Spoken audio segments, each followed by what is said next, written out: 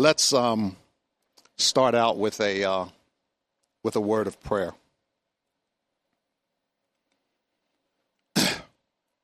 Precious Father, we come before you in the mighty name of your Son, Jesus. We truly thank and praise you that this is the day that you have made, and we will rejoice and be glad in it. And Lord, for such a time as this, you, O Lord, are a shield about us. You are a glory and the lifter of our heads. So, Father, we know that the way of a man is not in himself, neither is it in man that walks to direct his steps. So, Father, we ask you, by the power of your precious Holy Spirit, to take control of this message, that you be the divine manager of this message, that you would open our eyes that we may behold wondrous things out of thy law, and that, Father, we have an opportunity to hear what the Spirit is saying to the church, and allow me to hear what the Spirit is saying to the church. So grant us a spirit of wisdom and the revelation of the knowledge of you, and that the eyes of our hearts being enlightened, we will know what is the hope of your calling and what is the riches of the glory of the inheritance in the saints. In the mighty name of your Son, Jesus Christ, we pray. Okay. First of all, once again, I want to thank those that did take the time to listen. And I want to thank those that either through phone call, email, or text that sent me some very encouraging and gracious words. Because the thing about preaching the Word of God, you get beat up before and you get beat up after. So it is a beautiful thing to have words of encouragement. And once again, I want to thank the prayer warriors for doing what they always do. Tonight, we're still into things about the Lord's Prayer that make you want to say, part 10. And on last time, we talked about the characteristics of God's model prayer, which we're going to continue in that. But this time, probably our focus is going to be the power of God's love and perseverance of Jesus Christ in prayer, the fervent prayer of a righteous man. That's all the title. It's kind of like a title outline. I guess you could call it that. But just in a way of review, before I say that, I actually made a mistake. I'm thinking about Urkel, and he used to say, did I do that? Yes, I did. I think it was characteristic number 3. I think I had Jeremiah 36:26. My wife pointed that out to me because she was a noble Berean, and she was searching the scriptures to see if what I was saying was true. And another thing, I want to thank Jim for being here, and my lovely wife has accompanied me. And but the scripture is Ezekiel 36:26. Ezekiel 36:26, not Jeremiah 26:36. So you can change that in your notes.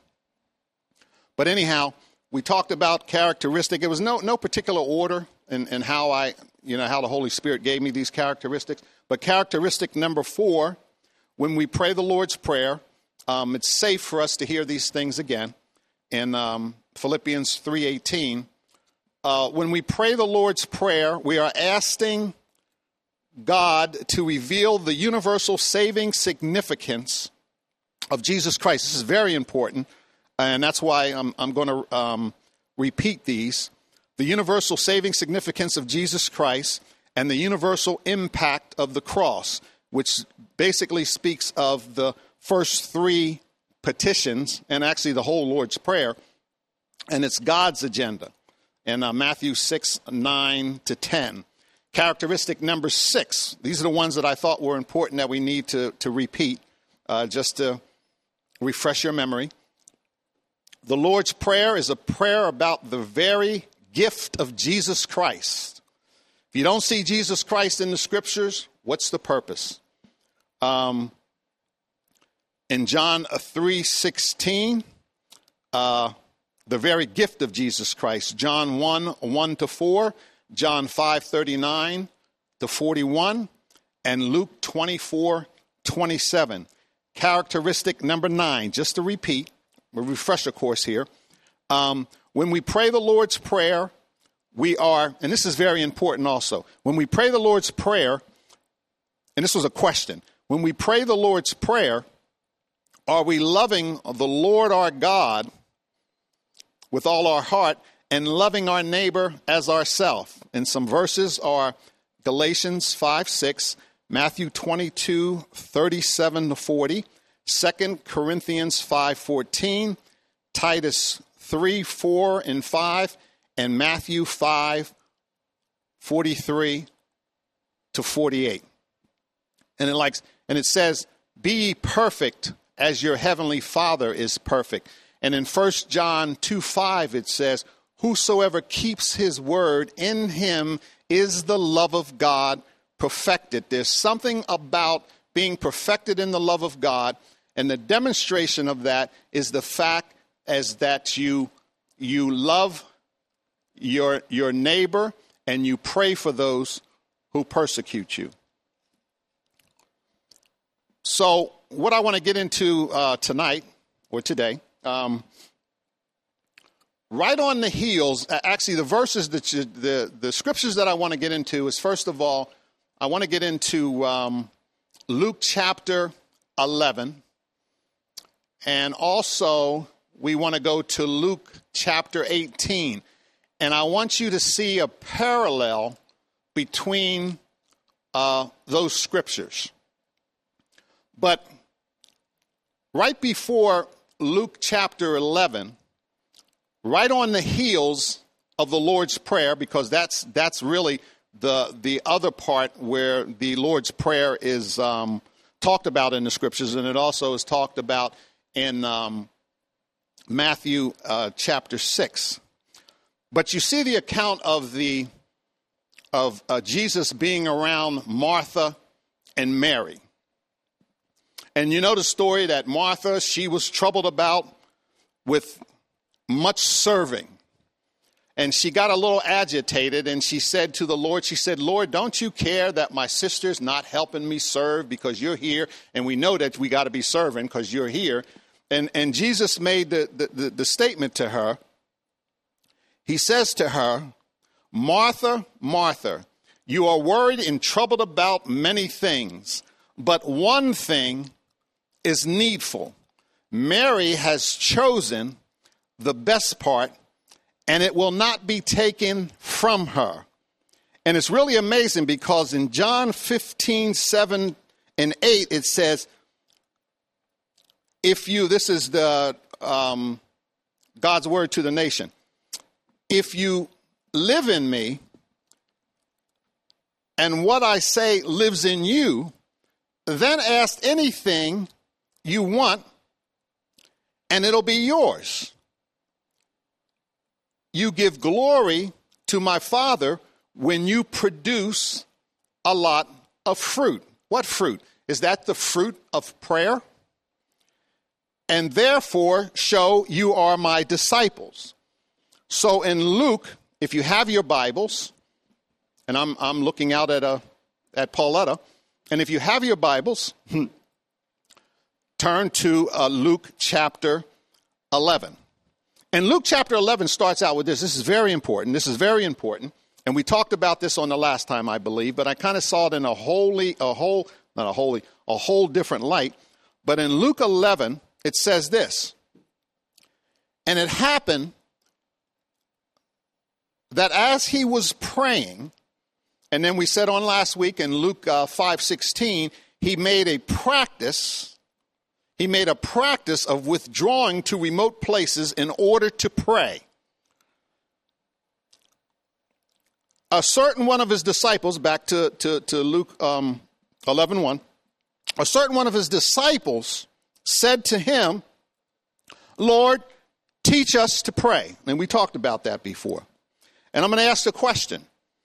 During this time of a worldwide pandemic and sheltering in place as believer priest in Revelation 1:6, in humility, that's a key word, in humility, are we asking our Heavenly Father to teach us to pray while we are sheltering in place.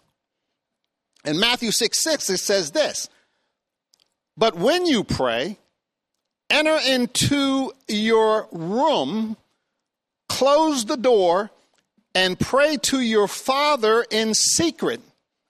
Your Father who sees what is done in secret will reward you. And it's really beautiful because Pastor Knapp, as soon as this pandemic started to really take off, Pastor Knapp gave us this verse, and it's related to this. In Isaiah 26:20, come, my people, enter your rooms, go into your rooms and close the door, as Matthew said in Matthew 6:6. Come, my people, enter your rooms and shut your doors behind you. Hide yourself for a little while until the wrath of God is past. I'm 2 pages in already. We're moving along. When you pray in verse 2, literally what he does, he actually gives the Lord's Prayer. He says, when you pray, and it's actually a shorter version than that which is in Matthew chapter 6. But I'm not going to focus on the prayer. I'm into the characteristics of the prayer, so I'm just going to kind of read through the prayer just for time's sake. But when you pray, our Father in the heavens, let your name be sacred. Let your kingdom come. In many manuscripts, in Luke it says, and your will be done. Give us each day our daily bread. And that literally means give us the bread from the messianic banquet that's going to happen tomorrow, but we want that today. We want to see the universal saving significance of Jesus Christ in Jesus Christ. For we are also to forgive all those indebted to us, and do not bring us to trial. So whenever the test comes, do not let the adversary overtake us in the test. That's just kind of a brief synopsis of the prayer. But that's really what I don't really want to focus in at this time. So we're going to deal with characteristic number 10. Probably do 10, 11, and 12. Hopefully we can get there. And they're pretty, actually they're pretty long, each characteristic. Did some research into these things. Characteristic number 10 of God's model prayer. Here it is. And it's in the form of a question. When we pray the Lord's Prayer, are we praying with God's love and the perseverance of Christ? I'll say that again. When we pray the Lord's Prayer, are we praying with God's love and the perseverance of Christ? And you can read that verse in 2 Thessalonians 3:5, which is what Pastor talked about, and he put the icing on the cake of this message. In increment number 41, I would recommend that you go back and listen to that again because it was outstanding as always. He says this here in 3:5. I do want to read this. May the Lord turn your hearts towards the love of God and the perseverance of Christ. Hupomone, perseverance, steadfastness. Now watch it. Steadfastness, consistency, endurance, a patient endurance, sustaining. You can also see Revelation 1:9. So right on the heels, now watch it. Watch how the Lord does this. It's just amazing. Right on the heels of the Lord's Prayer.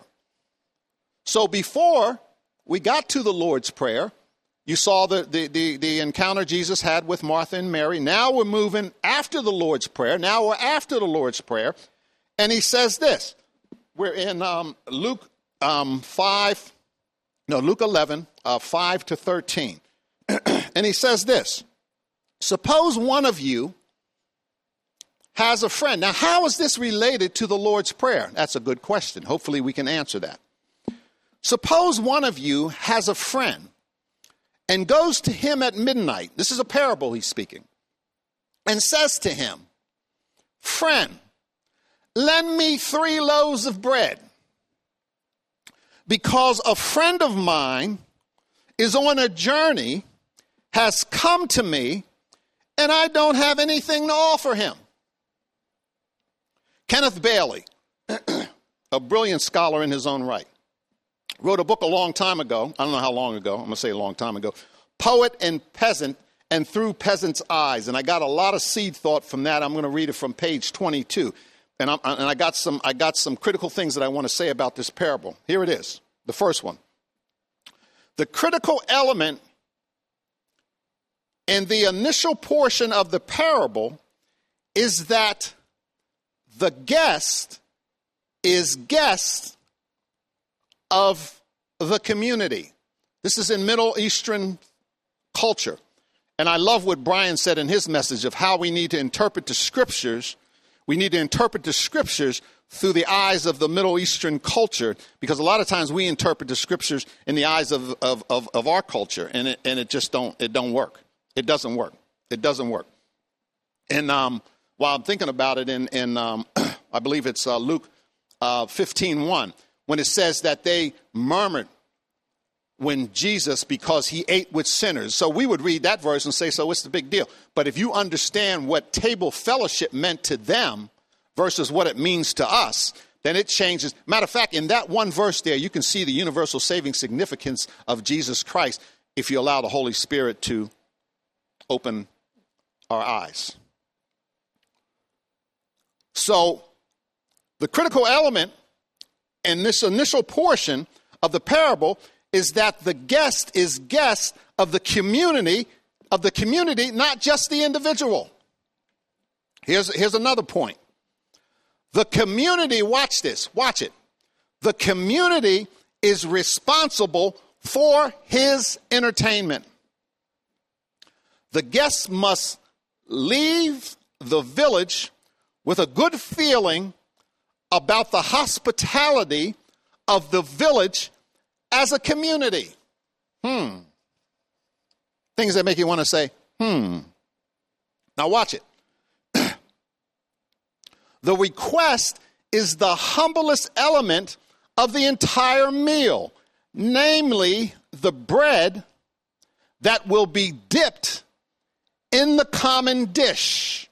And what they would do is they would have their, I don't know if it was a loaf, but they would have a portion of bread, and they would cut a piece and dip it in the dish and eat it. But then when they went to dip again, they would cut another piece. They couldn't do like George Costanza did in Steinfeld, where he was at a party and the guy accused him of double dipping. You can't double dip. So what you do is every time you get a dip, you have to have a new piece of bread. So that's just a little humor there. In the common dish, it's the common dish. So here's another one. Bread is not the meal. Watch this. Watch this. Bread is not the meal. Bread is the knife, the fork, and the spoon which the meal is eaten. Watch it. This man becomes a type of an intercessor. Watch it. He is not asking for anything for himself. He goes to one friend in order to honor a second friend. This was unheard of. Now watch it. This was unheard of in Middle Eastern culture. In verse 7, then he answered from inside and said, don't bother me. And I was thinking about W.C. Fields.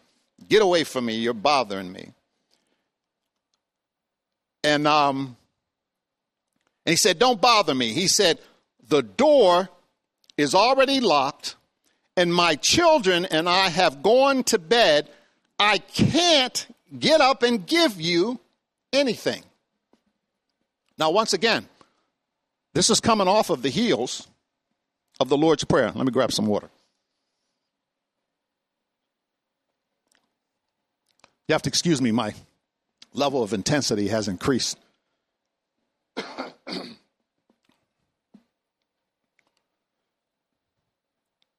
So he says, don't bother me. Why? The door is already locked. This is his excuse. The door is already locked. My children and I have gone to bed. So therefore, I can't get up and give you anything.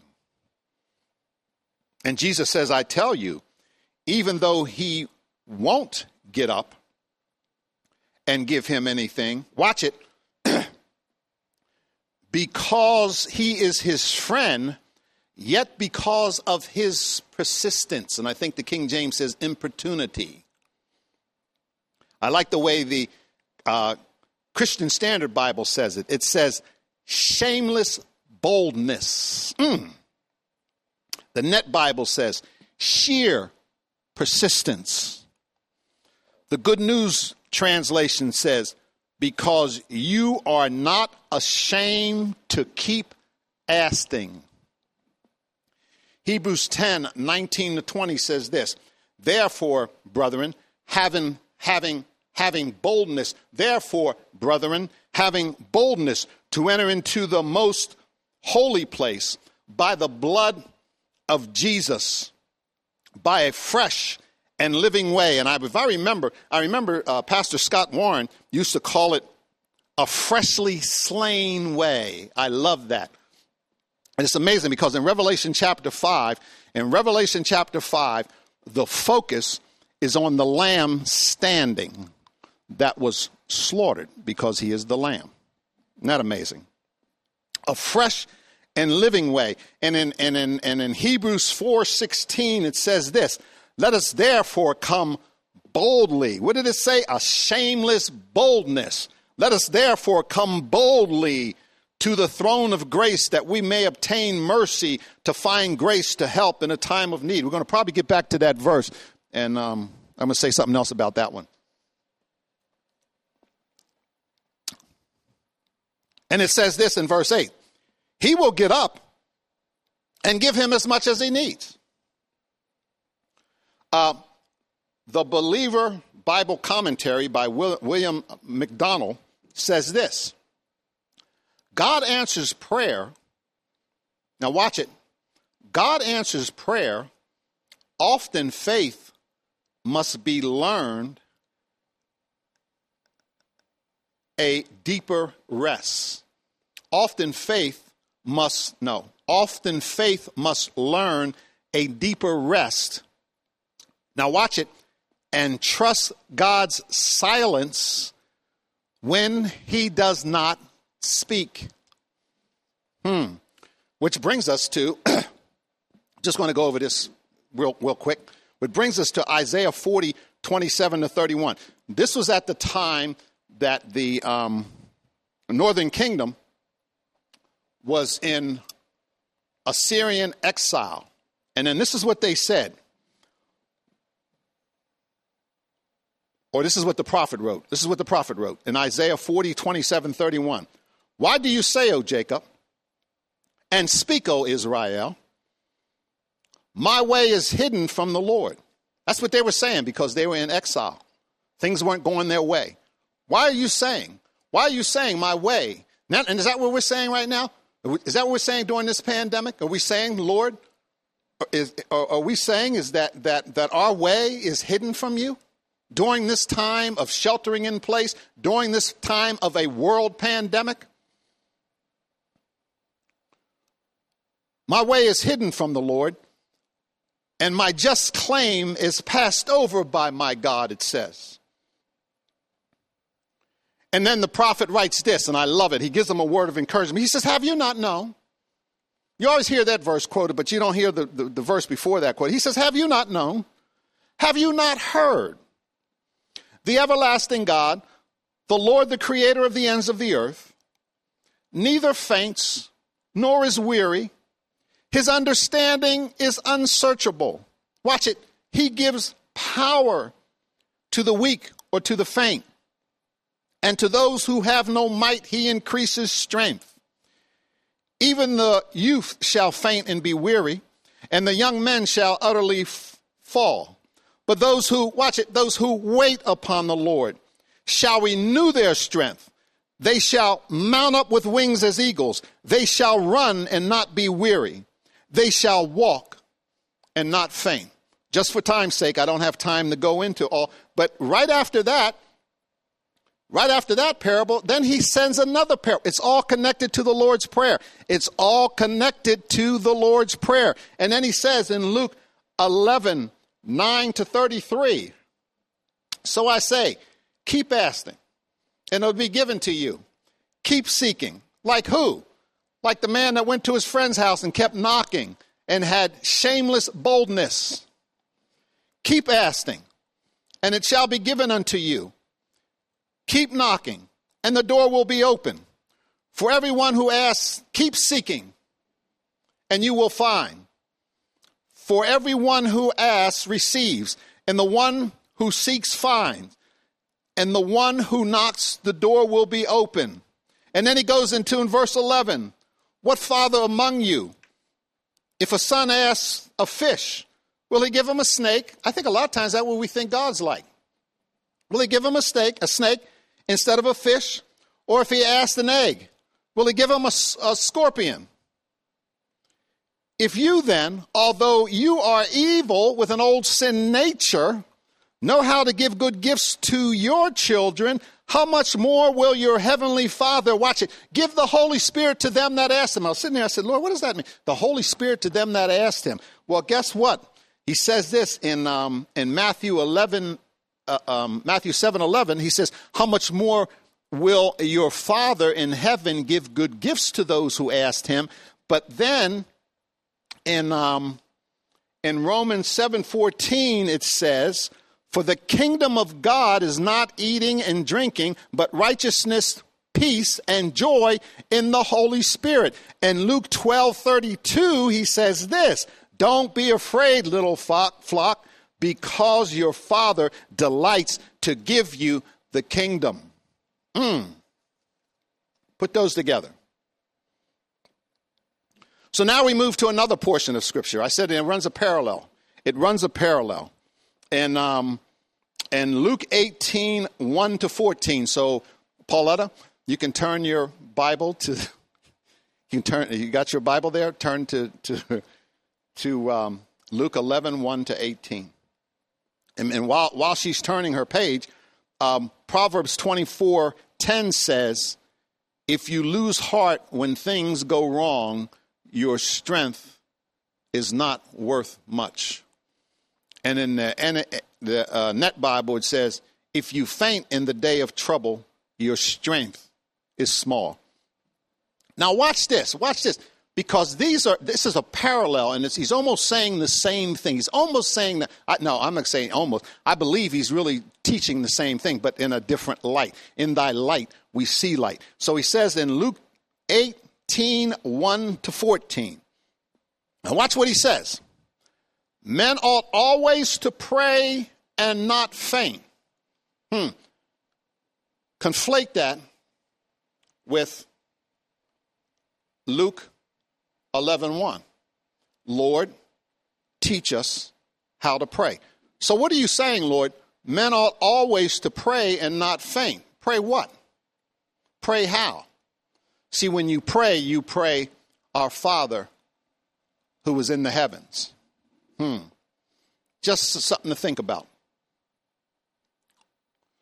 And that means not get tired or lose heart.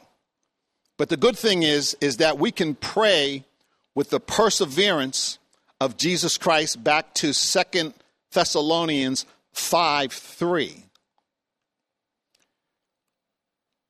And Revelation 1:9. So we live by the perseverance of Jesus Christ. we live by the love of God, and we live by the faithfulness I live by the faithfulness of the Son of God who loved me and gave himself for me in Galatians 2:20. Then he tells this parable. It's just amazing how the Lord and he has a reason for telling the parable. What's the focus of the topic? What I call it the setup. What's the setup? Men ought always to pray and not faint. Before the setup was he said, teach us how to pray. And he said, we'll pray the Lord's Prayer. Now he's saying men ought always to pray and not faint. Pray what? Our Father, which art in heaven. So then he says this. He goes to another parable. The parable of the widow and the unjust judge.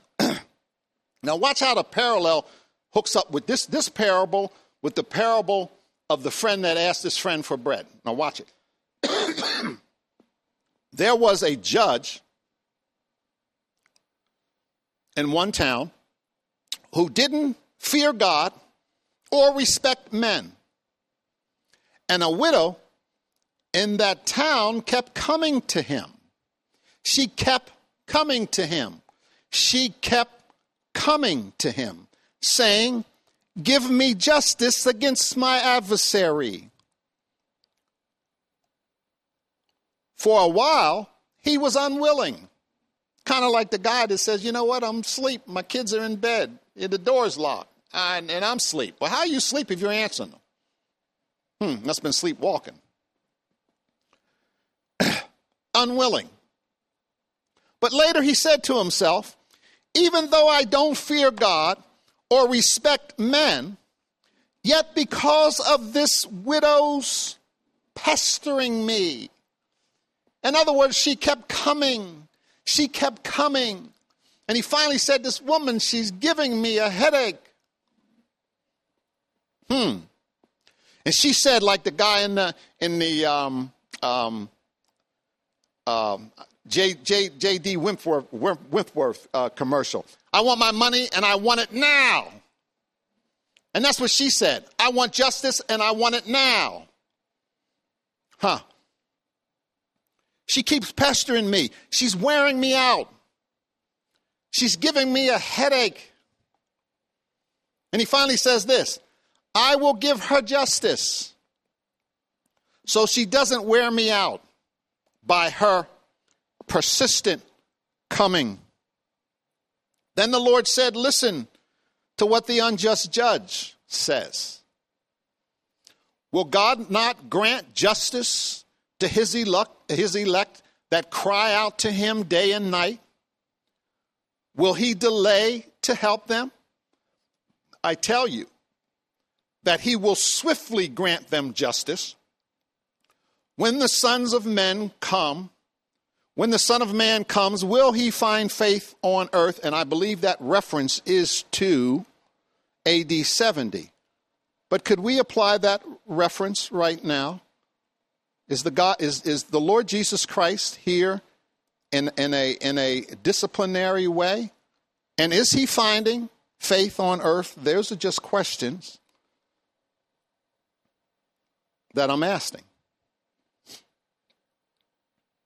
And it says this, and I believe I got this from Kenneth Weiss.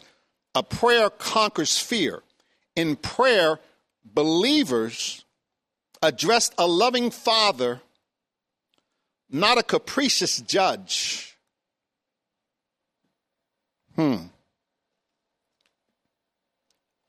Characteristic number 11. We move through there pretty fast. I'm looking at this clock here. Characteristic number 11. Now watch it.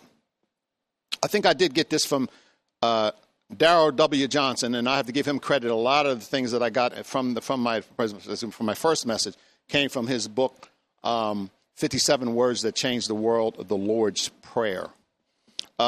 So number 14, or I should say, no, characteristic number 11, it's on page 14 in his book. It says this, when we pray, the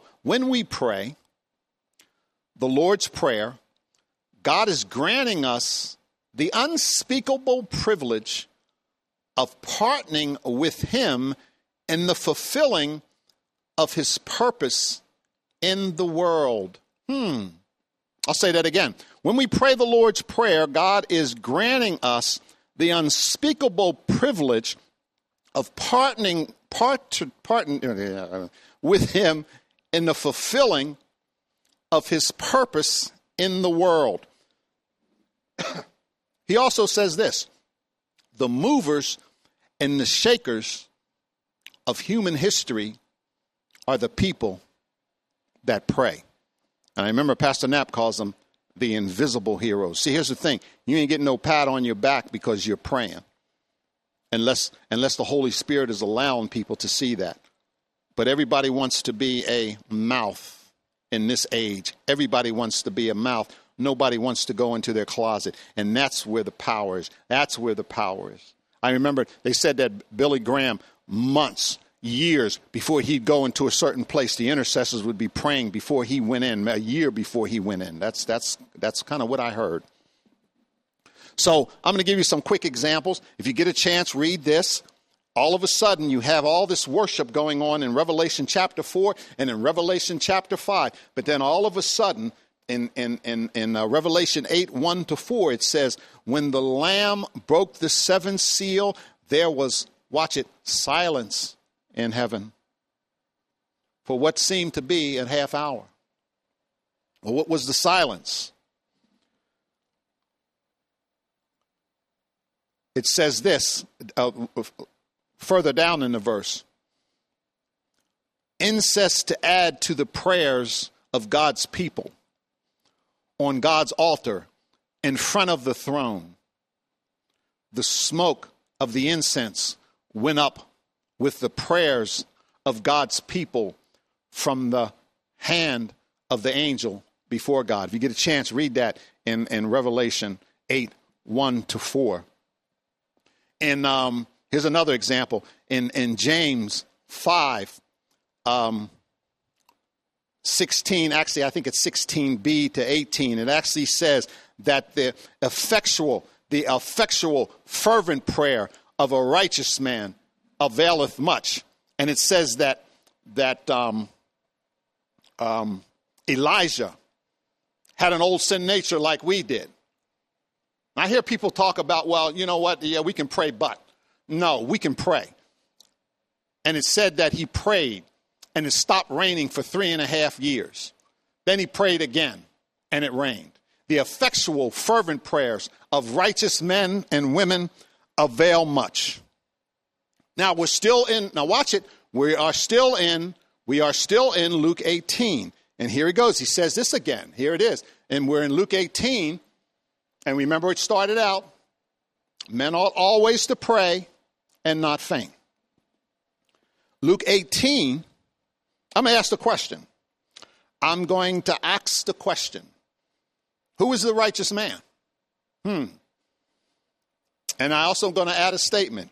Houston, we have a problem. Isn't this amazing how the Lord just strung all this together here? He starts out with that one. He does the same thing in Luke chapter 11. And now he's in Luke chapter 18. And then at the end of Luke chapter 18 here, not the total end, but in Luke 18, 9 and 14, this is actually another parable that he's saying. It's all connected. It's all connected. He also told this parable to some. Now watch it. This is a key. This is the key. This is really what I really want to focus in on. Hopefully I got enough time. Looks like I got enough time. He also told this parable to some who, watch it, trusted in themselves. The effectual fervent prayers of righteous men and women avails much. Trusted in themselves. Does that sound like the effectual fervent prayer of a righteous man and woman? That they were righteous and they looked down on everyone else. Now watch it. The kind of faith in themselves. The ground for this confidence is their achievements in piety and morality.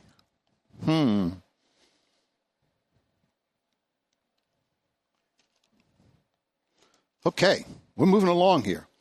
Now I want to quote Jurgen Moltmann. And Pastor Knapp quoted this not too long ago, but I wanted to read because it just fits in. It fits in perfect with this parable here.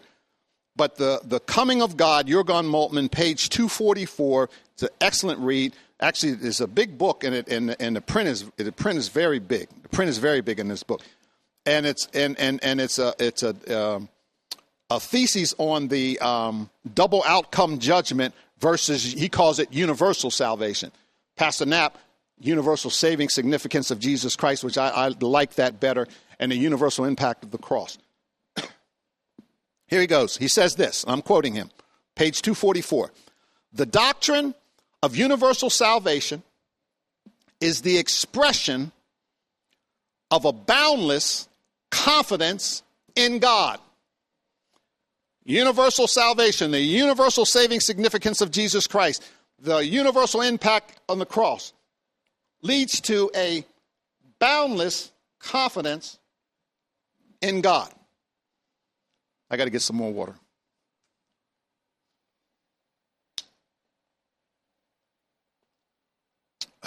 Good.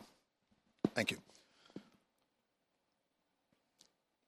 He says this, what God wants to do, he can do, and he will do.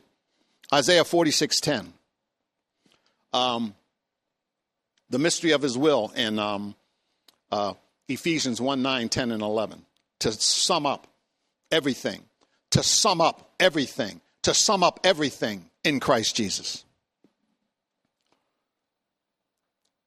And ultimately will help all human beings, or I should say, ultimately will save all human beings. In John 12:32, Colossians 1:20. Now watch it. We're talking about this man that trusted in himself.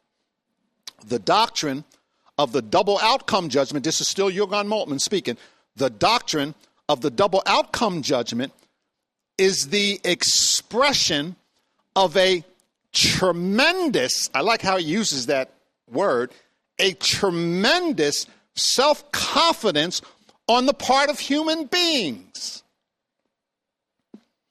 If the decision of faith or unbelief has eternal significance, then eternal destinies, salvation, or damnation lies in the hands of human beings. The man came and he trusted. He came to temple and he trusted in himself. He trusted in himself. Salvation belongs to the Lord. Jonah 2:9, Psalms 3:8, Revelation 7:10.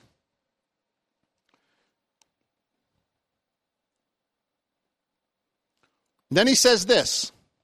Oh, I want to say that before I say this. An unconditional, unilateral covenant, or is it an unconditional, unilateral covenant, or is it a bilateral, conditional contract? You choose.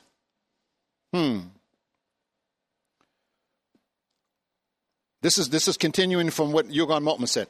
What will happen to people in eternity really depends on, and watch it, what will happen to people in eternity really depends on their behavior. Well, I believed in the Lord back in 1902, and I've been walking the walk and talking the talk ever since then. Christ becomes a personal Savior only when that person accepts him in faith. Wow. Verse 10, 18:10 of Luke. 2 men went to the temple complex to pray. One, a Pharisee. Double outcome judgment. Just put that by the Pharisee. Double outcome judgment. And the other, a tax collector. A sinner. Universal salvation, or the universal saving, he represents the universal saving significance of Jesus Christ, or the universal impact of the cross. The tax collector were a class of detested not only by the Jews, but by other nations also, both on the account of their employment and of their harshness, greed, and deception with which they did their job. I believe Matthew was a tax collector. You check on that. Check on that. Now watch it. Watch it.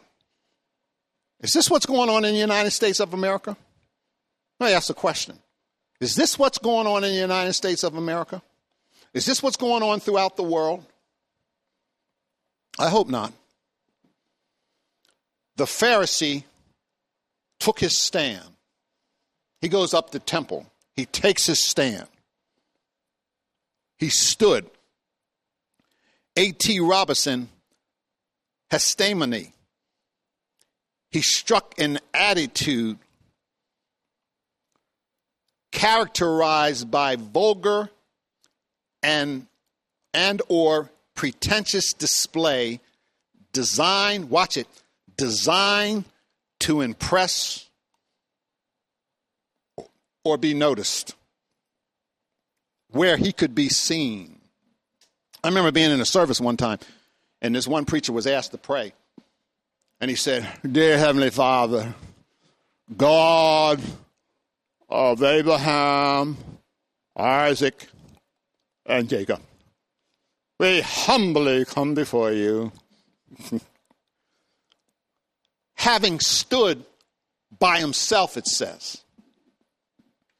And in Isaiah 65:5, it says this, "Who says, keep to yourselves, do not come near me, for I am holier than you. These are smoke in my nostrils, a fire that burns all the day." I was thinking about when my dad, back in the day, when he used to smoke them cigarettes sometimes, and he'd leave it in the ashtray, and it would be burning, and you'd sit there, and that smoke, that brought me back to that. And in Matthew 6:5, Jesus says this, "And when you pray, you are not to be as the hypocrites, for they love to stand, hestami, and pray in the synagogues and on the street corners in order to be seen by men." They don't want to go into the closet because they want a pat on the back. "Truly I say to you, they have their reward." Watch it. The Pharisee went to temple to be seen. Maybe that's the reason why God shut us down. Maybe that's why some of us came to church, so we could be seen, instead of coming to hear what the Spirit has to say to the churches. Just maybe. Just maybe. Now watch it. In Luke 18:11b, he prayed about himself like this. Or one translation said, he prayed to himself. He prayed about or to himself aloud. A soliloquy, speaking one's thoughts aloud with his own soul. A complacent recital of his own virtues for his own self-satisfaction, not fellowshipping with God, though he addressed God. I believe I got that from A.T. Robertson's word pictures in the Greek. Double outcome judgment, the expression of a tremendous self-confidence in his religious credentials. Well, I was talking to a buddy of mine that I went to Clarion with, and he called it religious resume. I have a religious resume. Proverbs 28:9 says this: "The prayer of someone who refuses to listen to the teaching is disgusting." Psalms 66:18 says, "If I regard wickedness in my heart, the Lord will not hear." Get some more water.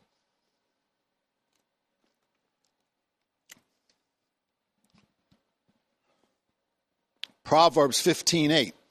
The sacrifice of the wicked is detestable to the Lord, but the prayers of the upright are his delight. We spend our whole lives trying to get into heaven. And we climb on the upside of the mountain trying our best to make it in. But guess what? It's finished. Wake up so Jesus Christ can shine on you. It's finished. You're already there. All you need to do is wake up. Your salvation took place when he said, Tetelestai. Yeah, but I got saved. I remember distinctly when I got saved. Were you back in, I like what Paul said, I have been crucified with Christ. I have been crucified with Christ. That's when I got saved. That's when all mankind got saved. Religious resume, religious credentials. This is what he says here in verse 11b and 12. He says, I thank God I'm not like other people. I'm not like other people, a sinner like everyone else. I thank God that I'm not that way, greedy, unrighteous. And then he throws in adultery. That's the same thing that the elder son and the prodigal did when he was talking about his brother that came home. Or even, I'm glad I'm not like this tax collector. So when he was praying, not only was he praying to himself, but he was preaching a legalistic sermon to the tax collector that was standing afar off. Isn't that amazing? See, I have my religious resume here. Let me tell you about myself. He says, see, I fast. I fast twice a week. I give a tenth of everything that I get. I give a tenth of that. Kind of like Paul. Paul said this, but let's call Paul. Paul said this in Philippians 3:3. We are the true circumcision. And you can see that also in Colossians 2:11, who worship in the Spirit of God. And we glory in Christ Jesus. And we put no confidence in the flesh. If you get time, you can read the rest of that. But Paul finally said, I count it all as dung for the excellency of the knowledge of Jesus Christ, my Lord.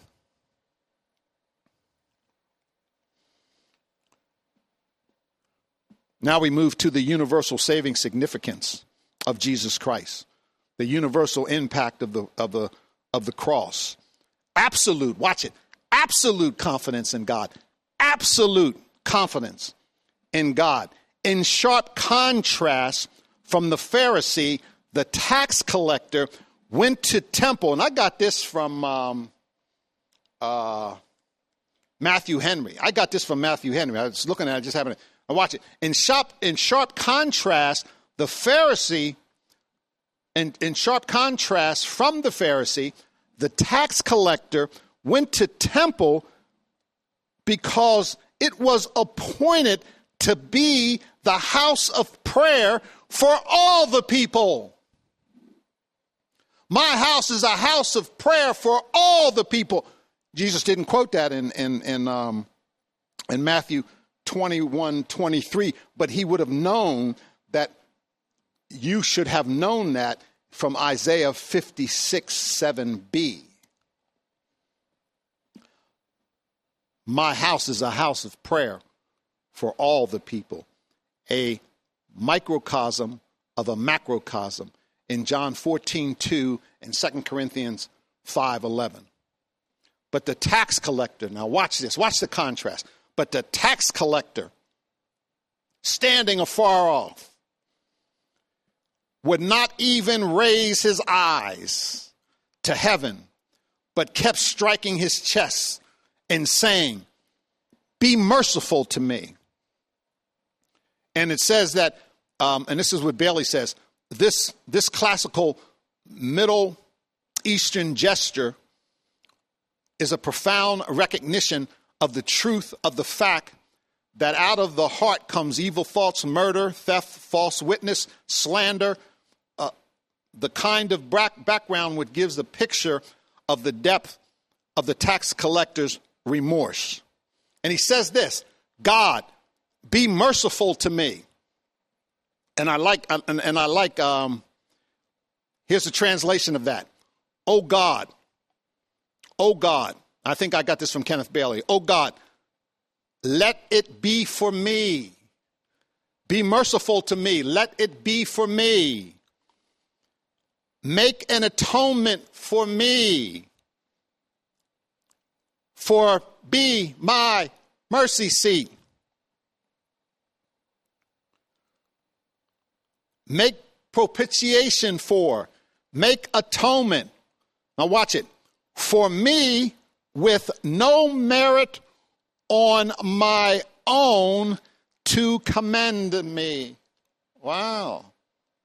How do we enter into the throne of grace? Do we enter into the throne of grace with a works attitude? Just a question. Just a question. Hebrews 2:17, therefore, he had to be made like his brothers and sisters in every respect, so that he could become a merciful high priest in relating to God, to make atonement, expiation, propitiations for the sins of the people. For God put Yeshua as a kapora. I think I'm saying that right. Kapora, propitiation, expiation, atonement for sin through, watch it, through his faithfulness. The Complete Jewish Bible got it right. Through his faithfulness in respect to his bloody sacrificial death. In 1 John 4:10, it says this, in this is love, not that we love God, but that he loved us and sent his son to be the propitiation for our sins. And then if you conflate that with 1 John 2:2, and he himself is the atoning sacrifice for our sins, I hesitate, not for ours only, but for the sins of the whole world. So, I'm going to give you two Old Testament examples. I got a lot here I'm skipping over. But I want to give you two. I'm going to try to close out with two Old Testament examples real fast. The Pharisee represents, watch it, what took place in Hosea 4:1-6. If you get a chance, read the whole thing. I don't have time to read the whole thing. But it says this in Hosea 4:1. This is the Pharisee. Double outcome judgment. Hear the word of the Lord, people of Israel. For the Lord has a case against the inhabitants of the land. Why? There is no truth, nor faithful love, nor knowledge of God in the land. You say, well, what does that have to do with prayer? If you drop down to Hosea 4:6, watch it. My people. But read, if you get a chance, read that whole chapter, because it kind of explains some things that are happening in this world today, and even in the United States of America, and what's the real reason behind it. In verse 6, it says, my people are destroyed for lack of knowledge. He said, well, what does this have to do with prayer? My people are destroyed for lack of knowledge. Because you have rejected knowledge, I will reject you from serving as my priests. Since you have forgotten my law, I will forget your sons. And it says in that other parable that which one went away justified?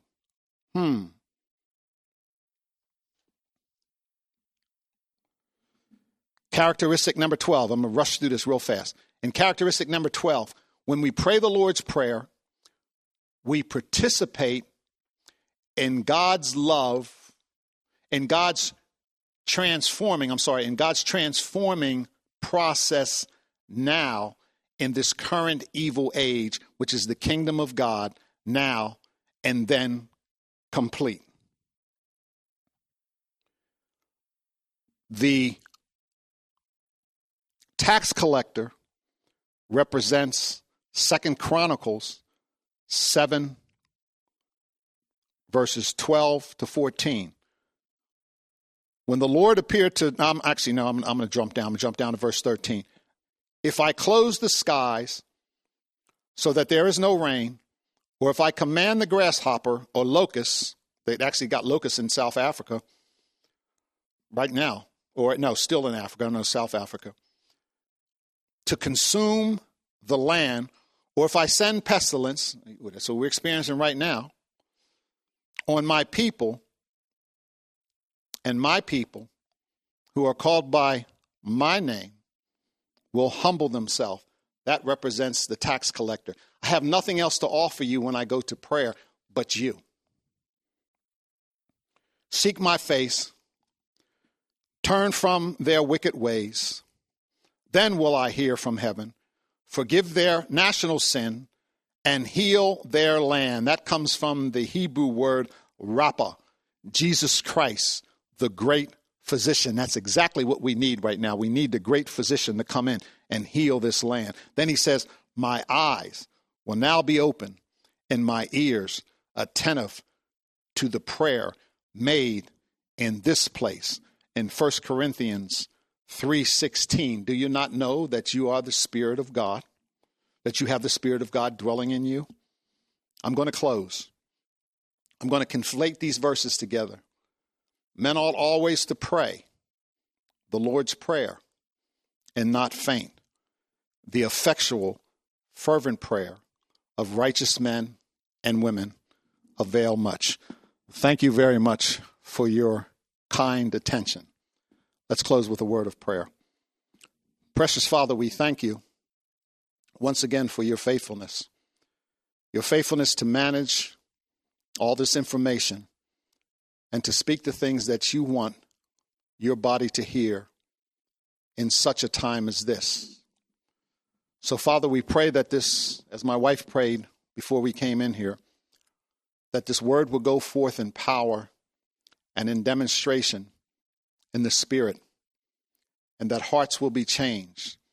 And that, Father, when we enter into the throne room of grace, that we do not enter in there with our baggage of merit. But, Father, allow us to have the mindset of the tax collector, and let us not enter into the mindset of the Pharisee, Father. And we know that if we humble ourselves and seek your face, that then we will hear from heaven and that you will heal our land. We ask these and all the blessings in the mighty name of your Son, Jesus Christ. Amen.